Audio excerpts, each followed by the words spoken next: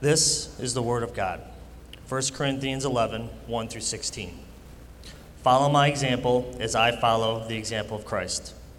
I praise you for remembering me in everything and for holding to the traditions just as I passed them on to you. But I want you to realize that the head of every man is Christ, and the head of the woman is man, and the head of Christ is God. Every man who prays and prophesies with his head covered dishonors his head.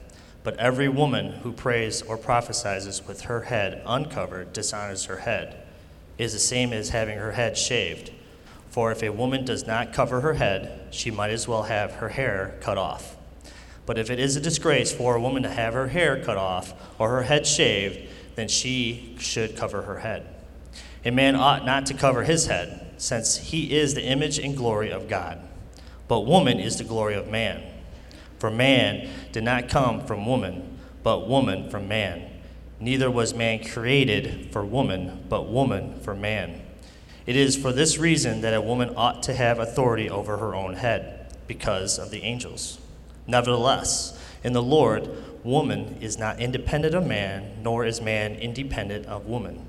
For as woman came from man, so also man is born of woman. But everything comes from God.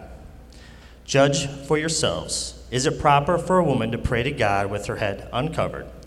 Does not the very nature of things teach you that if a man has long hair, it is a disgrace to him?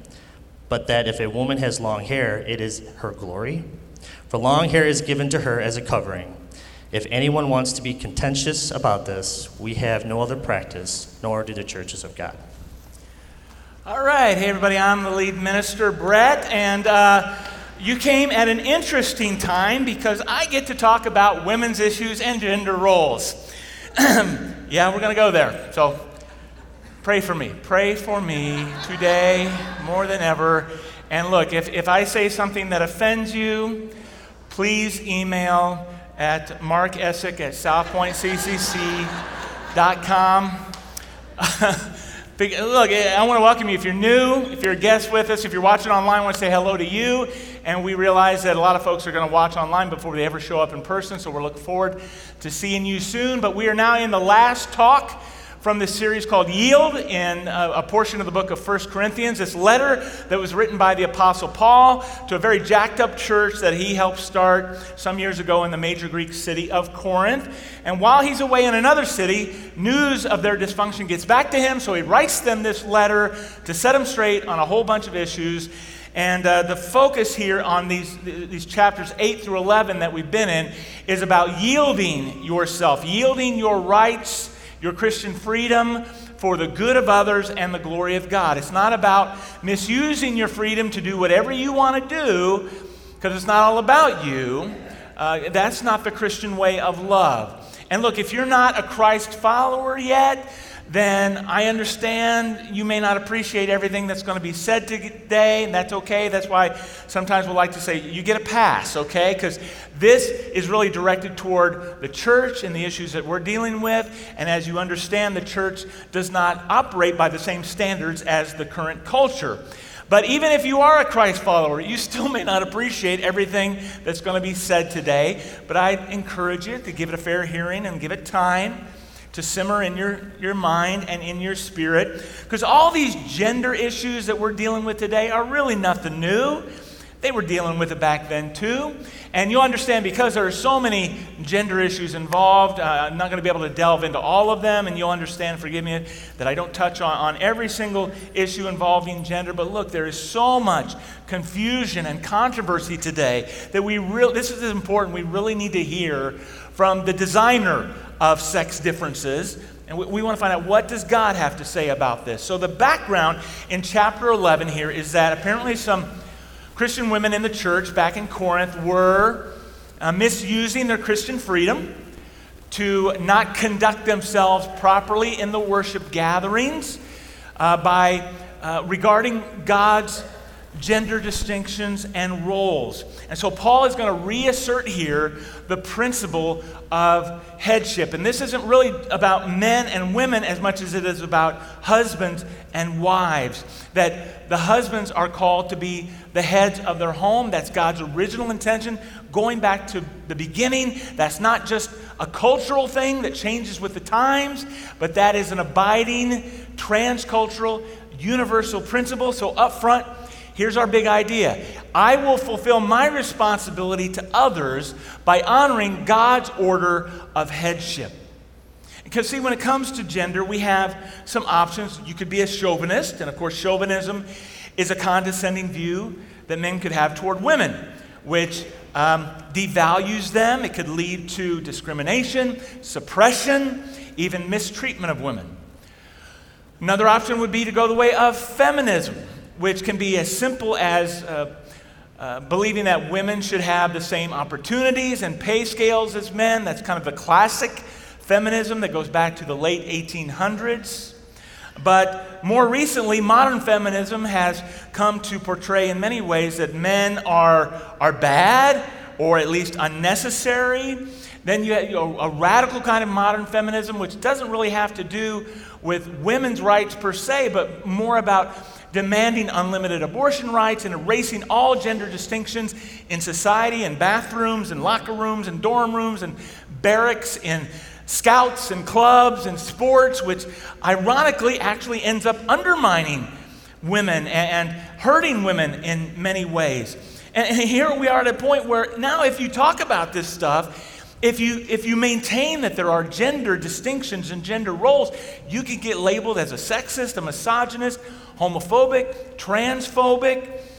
Now, some of today's feminists will try to spiritualize their views by practicing a kind of goddess mother religion, but those who still adhere to a form of Christianity, maybe a kind of a liberal Christian feminism, will only accept parts of the Bible. They reject much of the Bible because of its perceived patriarchal chauvinism, and they reject this God who reveals himself in masculine terms, right? As a king, as father, as son. Now, as Christians who hold to scriptural authority, we don't choose those extreme options. We believe what Scripture says, but we still do have struggles with what the Bible says today versus how do we apply that in the culture we're in? And how do we deal with these kinds of issues that are so difficult? I mean, we understand beginning with Genesis, that God is not a physical being with a gender, and yet, he's spirit, but he reveals himself as he, right? Not as she. He reveals himself when he comes to this earth in flesh as a man, not as a woman. So those who hold to the Scripture still have disagreements and fall into a couple of different camps. There is the one more traditional, historic view that God created male and female differently. There are distinctions, there are roles, and we call that view complementarian, which means that God created us to complement one another, right? That we're not equally the same, that we're different, and we complete or fill in the gaps of the other, and God made it that way. And you see this in the Apostle Paul's writing in Ephesians 5. He says, "Wives, submit yourselves to your own husbands as you do to the Lord. For the husband is the head of the wife, as Christ is the head of the church, his body, of which he is the Savior. Now, as the church submits to Christ, so also wives should submit to their husbands in everything. And husbands, love your wives, just as Christ loved the church and gave himself up for her." Now, what has happened with that kind of passage is it gets distorted. It gets used for chauvinistic purposes, to promote male dominance. And so in recent times, you've seen Christians incorporate a lot of feminist thinking into Scripture, and we would call that egalitarianism, which means that men and women really aren't different, that we are all equal. And the understanding of that verse, of that doctrine or theology, comes from another verse written by the Apostle Paul in Galatians 3, when he said, "There is neither male and female, for you are all one in Christ." And that view, that has become the key verse to explain everything else, and that's been accepted now largely as against 2,000 years of biblical understanding and even like natural understanding of the differences between men and women, because they say we have discovered through reinterpreting Scripture, through a modern lens, that this is what God really intended. So here's what they do is they take that passage in Ephesians 5, where Paul talks about wives submit to your husbands, and they go back and say, no, this is the key verse in Ephesians 5. It's verse 21, which says, submit to one another out of reverence for Christ. See, so there, not only should wives submit to their husbands, but husbands should submit to their wives. It's this mutual submission which has become the acceptable view, which has led in a large part to interchangeable kind of genderless families and genderless churches. And many, many churches have in recent times adopted that position. So we got to look at those verses and we say, okay, is Paul confused on this? Was he just a captive of his chauvinistic culture? Is the husband's headship kind of an outdated thing? Is Paul revealing something new that we just haven't seen all these years? Or has Scripture been hijacked and taken out of context by modern feminism, and we're just kind of reading back into Scripture the things that we want to see, our own preferences? So what we're going to do is go back to our text in 1 Corinthians 11. I want to draw out a couple of foundational principles there. First is to honor headship in marriage. At this church, we do hold to a historic, traditional, complementarian view of the genders, because going all the way back to Genesis 1 and 2, God makes Adam and Eve, male and female, makes them different, and he says, that's a good thing. I did that on purpose, and both are equally made in the image of God, and yet God made Adam to be the head of his wife, Eve. And we know that because God creates Adam first, and he is the focus of the story. But then as it goes along, Adam realizes he needs somebody else, somebody who is like him, but is different from him, someone to complement him. And so that's why God then creates Eve, the woman, to be his wife. And she becomes his companion. She becomes his helper. And God puts her there to be a complement to Adam. And so Adam is the one who names her, because she was made from him and for him. So we see that God's created order is we have two genders, and husbands are called to be the heads, and that's not just some social construct, that we're all socialized to be masculine and feminine. God made us that way, and those who would come along and say, well, wait a minute, though, that's all wiped out, because Paul said, in Christ we're neither male nor female. That's really to take that whole thing out of context. That's not what Paul is talking about in Galatians 3. That's about our equality before God. That yes, we're equally made in his image. We equally have worth and value. We are saved in the same way. That passage wasn't about our gender roles. That's what Ephesians is about. And so Paul is not confused. He's not being a chauvinist here. He's being very consistent. Because the same Paul who wrote, there's neither male nor female, also wrote, here in 1 Corinthians 11:3, I want you to realize that the head of every man is Christ, and the head of the woman is man, and the head of Christ is God. But when you read that verse today, does that rub you the wrong way? You know why? Because of Genesis 3. That's where sin enters the picture and corrupts and messes up the whole thing. That's when Eve disobeys God by eating that forbidden fruit and invites sin into the relationship, into the garden, to mess up everything. And from that point on, men's headship became domineering, became oppressive, and women would respond to that with rebellion and aggressively trying to take leadership from him. And thus began the gender wars. It became a power struggle. And that's what happens when Adam follows Eve's lead in eating the forbidden fruit. Because she was deceived by the Spirit, and then she led her husband in making the same terrible decision. When Adam should have stepped up and said, no, I'm not going to do that. That's wrong. But he went along with her, and who does God call to account for that? Not the one who sinned first. He doesn't call out Eve. He calls out Adam, because Adam is the head, and the head in anything takes responsibility, right? That's why in the New Testament, and in Romans 5, Adam is called the head of our fallen humanity. Not Eve, but Adam. And when Christ comes, he becomes the head of this new redeemed humanity called the church. And I want you to notice that Paul roots our gender roles, this relationship, in the Trinity, in this one God in three persons, Father, Son, and Holy Spirit. All three are equally God, equally divine, and have the same worth and value, but they have different, distinct roles to play. So if you're wanting to find the example of a good marriage, of a loving, harmonious relationship, where do you look? Look to the Trinity. It's right there. Jesus, the Son, has a role to fulfill as the Savior. So he comes to this earth, becomes human, and voluntarily submits himself to the Father. He defers to the Father's authority, because his role is to become one of us and die in our place. It didn't make him any less than God.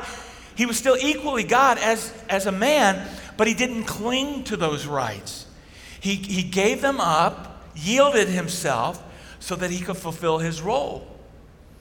And thank God he did that for us. So he yields himself to us, to the Father for us, and yet he says, I and the Father are one. We're still equally God, but I came here to do my Father's will. In fact, he prays in the garden, it's not my will, but yours be done. Now, was Jesus inferior to the Father in any way? Absolutely not. There is no inferiority in voluntary submission. Jesus proves that. So when God creates Eve to be Adam's helper, was there anything inferior about that? You say, well, I don't want to be anybody's helper. Wait a minute. Do you realize that one of the names of the Holy Spirit in the Greek language is the Paraclete? Paraclete means the helper. Is the Holy Spirit inferior in any way to the Father or the Son? Absolutely not. It's not denigrating, ladies, in any way to say that you are a helper, because you're playing the role of the Holy Spirit there. Your husband needs you, desperately needs you to be that for him. Christ is the head of the husband is the head of the wife. He's tasked with that responsibility to lead her well, with very much needed help from her. And she's got to allow her husband to take that lead, right? You remember that old movie, My Big Fat Greek Wedding? Anybody see that? Where the mother of the bride counsels her daughter on her wedding day. The husband is the head, but the wife is the what? The neck that turns the head, right? Okay, you are the helper.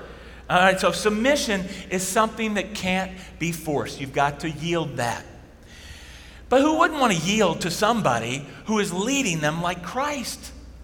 Of course, I follow somebody leading me like Christ. Problem is when husbands don't act very much like Christ. So look, I'd encourage you not to buy into all the cultural notion that all of these roles, husbands and wives and moms and dads, those are all interchangeable. They're all the same thing. No, God made men masculine. He made women feminine, and that's good. Yes, sin gets in there and corrupts everything, and it turns into these toxic versions of masculinity and femininity, toxic femininity. It blurs all the lines, creates all these stereotypes. But God designed us to be companions who complement one another, not compete with one another. And look, I got to go further and say, I don't think there's anything wrong with a little bit of chivalry too. Not chauvinism, but chivalry. There's nothing wrong with men treating women like ladies. Right? And nothing wrong with ladies allowing them to behave like gentlemen who treat them with courteousness and attentiveness. Nothing wrong with men holding open a door for a lady or offering to carry something heavy for her. It's not denigrating, it's not demeaning. Nothing wrong with a man giving up his seat in a crowded room or a bus for a lady. And when the boat's going down, he gives her his life preserver, right? That's what a gentleman does. And that's a good thing. And ladies, I think, ladies truly know how to receive an act of chivalry like that. That they're being valued. And yes, it may mean yielding yourself. It may mean putting aside, frankly, some pride to be able to receive an act of kindness like that. Because as Christians, we don't cling to our rights. We yield ourselves for the good of the other. But this idea of mutual submission, that husbands are to submit to their wives, no, that's not what it's saying. Because you know what? The church submits to Christ. Christ doesn't submit to the church. There's a different role. He put our needs above himself when he went to that cross. And we're supposed to do that for everybody. We put other people's needs ahead of our own. But that's not the same thing, because in that same passage it also says children are supposed to submit to their parents. Parents don't submit to their children. Well, these days they often do, right? But not supposed to, because it's not a mutual thing. Yes, we put our children's needs ahead of our own, but there's not a submission there. So here's what people try to do today. They try to reinterpret that word head to mean something less than leadership or authority or responsibility, because they don't like that concept. So no, it doesn't really mean that. But that's exactly what it means. That's the plain, common sense meaning of that word. And Christ is not only the head of man, he's the head of the church. And whenever you want to find out who's in charge of something, you say, well, who's the head of this thing, right? Who's responsible for this thing? And so when a wife says, well, I don't want to defer authority to anybody else. Well, are you better than Christ? Because Christ deferred. And when a husband says, well, I'm the boss. Well, first of all, he's stupid. And second of all, you don't understand leadership. Because headship is not superiority. Headship is learning to lead under the leadership of Christ to build somebody else up. It's for their good. And so it's not about your rights. What you can do for me is about yielding for the good of the other, for the good of your wife, taking care of her, providing for her, protecting her, leading her closer to Christ. Because that's the key responsibility of a dad, of a husband's leadership in the family, is to lead his family to do what God says. That's most important. And so when a husband leads wrongly, when he starts to lead his family away from Christ, or gets them to disobey what God says, that's when the wife has to say, whoa, I'm going over your head. I'm appealing to a higher authority. I'm going to do what God says. But a good head, a wise leader, will make far better decisions in conjunction with his partner, with his helper, because we are not independent, we are interdependent. Paul says in verses 11 and 12, nevertheless, in the Lord, woman isn't independent of man, nor is man independent of woman. For as woman, who Eve, came from a man, so also man, every man, is born of woman. But everything comes from God. And not only let me reassure you that this is good, this is right, but it works. It works. That's why God made it this way. Because you look around at what's going on in society, and is all this gender-neutral swapping stuff really working out well? Is it making for happier homes, happier men and women? I don't think so. But I think when a couple learns to function the way God created us to, it actually works. I think God knew what he was doing when he made us to complement one another. So let's get to the second principle. Not only does this happen in the home, but honor headship in the church. In the church, Paul applies this principle to our church gatherings. When we would all get together and there'd be praying, there'd be prophesying, there'd be teaching and all these things. And he talks about having your heads covered and uncovered in the hair lengths. And he said, what in the world does that have to do with anything? Well, in those days, a head covering for a wife was a symbol of her husband's headship. And so for her to throw that off was to reject that principle and to misuse her Christian freedom. Okay, so are we saying everybody needs to show up here? All the ladies need to have scarves and bonnets and veils? Well, only if you want to make a dramatic fashion statement, I guess. But no, it means absolutely nothing in our culture today. Actually, it did. Up until just a few decades ago, women were still wearing those to church. And it's still going on in many cultures around the world today, but it doesn't here and now. So while we still have this abiding principle, the cultural application changes from place to place and time to time. So how do we honor that principle here and now? Well, for now it may be more like a wife taking her husband's last name, okay? Or it may be using the title Mrs. It might be wearing a wedding ring, even though that's changed. Up until like World War II, only women wore wedding rings.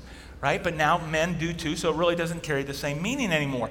But back in New Testament times, if a woman threw off her head covering, well, she was interpreted to be sexually loose. All right, so thank goodness that's not what's going on today, right? If you see a woman wearing a hat today, it's probably because she just didn't wash her hair that day, right? And for a dude to throw on a baseball cap today just means, probably trying to cover a bald spot or something. It doesn't mean anything. It has no religious, spiritual significance whatsoever. It's just a practical thing. And that same covering concept had to do with our hair length. Women should have long hair, men should have short hair. And that was a way, again, to distinguish the sexes and honor this principle of headships. And hairstyles, that's just another way that men and women are different, right? For example, here's a conversation between two women about a hairstyle. That haircut is so cute. Oh, you think so? Well, I don't know. When she gave me the mirror, I looked at it and I didn't think it looked just right. My face is so wide. Oh, you got to be out of your mind. That looks beautiful. Your face is so pretty. And you know what? You could probably get one of those layer cuts. I've been trying to get one of those myself, but I was thinking, no, it would draw too much attention to my neck. It would accentuate my long neck. Are you kidding? Women would love to have your neck. I think it's gorgeous the way, anything to take attention away from these football players' shoulders of mine. Oh no, are you serious? Everything drapes on you so well. That's so pretty. It's two women. Two men having a same discussion about a hairstyle. Dude, you got buzzed. Yeah. And that's it. That's all we care about, hairstyles, right? So we're different, and that's a good thing. So how do we apply this today? Are we saying that all the rocker dudes got to get their hair cut? Are we saying that all the women got to grow it down their back? No, it doesn't have the same cultural application, but the principle is still abiding. How do we honor it today? Here's what it is, very simply. Men should look like men, women should look like women. And I know that's highly controversial to say today, but it shouldn't be. And somehow after all these years, it's wrong to point that out. But you know what? Here in the church, we've got all these beautiful pictures of Jesus with long hair. No. That is not the way Jesus looked. That is not an accurate cultural depiction of a Jewish man in the first century. Do you know where that came from? All those European Renaissance painters who made Jesus look white with blue eyes and flowing locks. That's not biblical at all. I don't know what Jesus looked like. Did he have a buzz cut? Probably not. Did he grow it shoulder length? I don't know. All I know is that it looked masculine. All right, and we're not saying a man's got to look all macho and a woman's got to look all frilly and wear revealing clothing so you know that she's a woman. We're not saying that at all. We're saying women shouldn't be mistaken for men and men shouldn't be mistaken for women.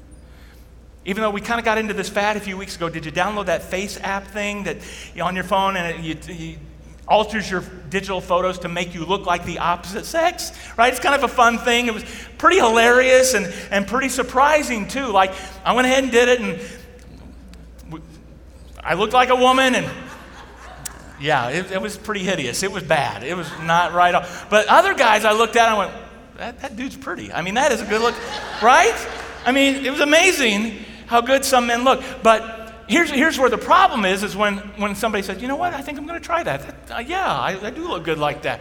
No, see, is the intent to look like the opposite sex or to look androgynous? I mean, the DNA God gave you doesn't lie. You're either male or female down to every single chromosome in your body. Gender is not fluid. There are only 2 genders, not 3, not 5, not 67. You cannot both get pregnant and impregnate somebody. It's one or the other, and it doesn't matter what you identify as because facts don't care about your feelings.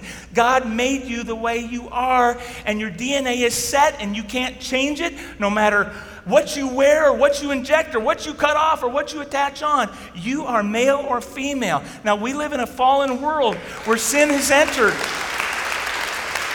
And look, people are going to get confused. People are going to get deceived. Some people hate their own gender. And, the world's going to do what the world's going to do. And when we run into somebody who's struggling with that, who is practicing that, what we're seeing is somebody who is struggling with identity, yes, of who God made them to be. And I think the whole gender identity thing strikes at the very core of who God made us to be, because in essence it's rebellious against your maker, right? It's saying, I don't like the way you made me. I want to be what I want to be. And so God made you the way you are, male or female. Honor that. And if you're involved in transsexualism or cross-dressing, look, we love you. We care about you. We're glad you're here. We want to treat everybody with grace, with compassion. We want to get you closer to God, because everybody needs Jesus. I don't care who you are, what you've done. Everybody needs Jesus, and we want to get you whatever help we can. Whether it's biblical counseling to deal with whatever, spiritual or mental dysfunction there may be. But look, if that's you, don't dig your heels in and try to justify it and defend that alternate lifestyle. 'Cause what I would encourage you to do instead is to get to the root issues and see if that doesn't help you clarify your identity. And as Christians, you know what? We don't patronize somebody's self-delusion and call a man a woman, or call a she, a he, a ze, a zer, or any other gender-neutral pronoun. We're not going to participate in that, and we're not going to go entertain ourselves with transvestite shows or playing drag queen bingo, because that only affirms that it's okay and keeps them trapped in their delusion and rebellion against God. And that's not loving. That's not compassionate. Paul then says in verse 16, if anyone wants to be contentious about this, some of you are texting me right now about this. If you want to be content, no, look. He says we have no other practice, nor do the churches of God. You want to argue about this? There are no other options, because it's not about what you think ought to be. This is God's creation, and this is God's church. And so, yes, I will fulfill my responsibility to others by honoring God's order of headship. You say, what about all those other churches and theologians and authors who say all this gender-neutral swapping stuff is okay? They're going to have to answer to God. And so are we, which is why we're honoring what God says and not caving into the pressure of this world. We yield to God's authority for His glory and for the good of others. So let's pray about that. Because, Father, this is difficult stuff. This is hard. And we're just so thankful that you made us and you love us, and that all authority belongs to you, and you've given that authority to Jesus. And Jesus, you loved us so well. You gave your life for us, and you're the head of the church. You're the head of this church. And Lord, I pray that the wives would view authority in the way that you do, that it's a good thing, and that husbands would exercise that leadership in the way you do, that it's a good thing. I pray against all the gender confusion and conflict and war and in marriages or in your church, Lord. And I pray for peace and love and oneness in Jesus' name. Amen.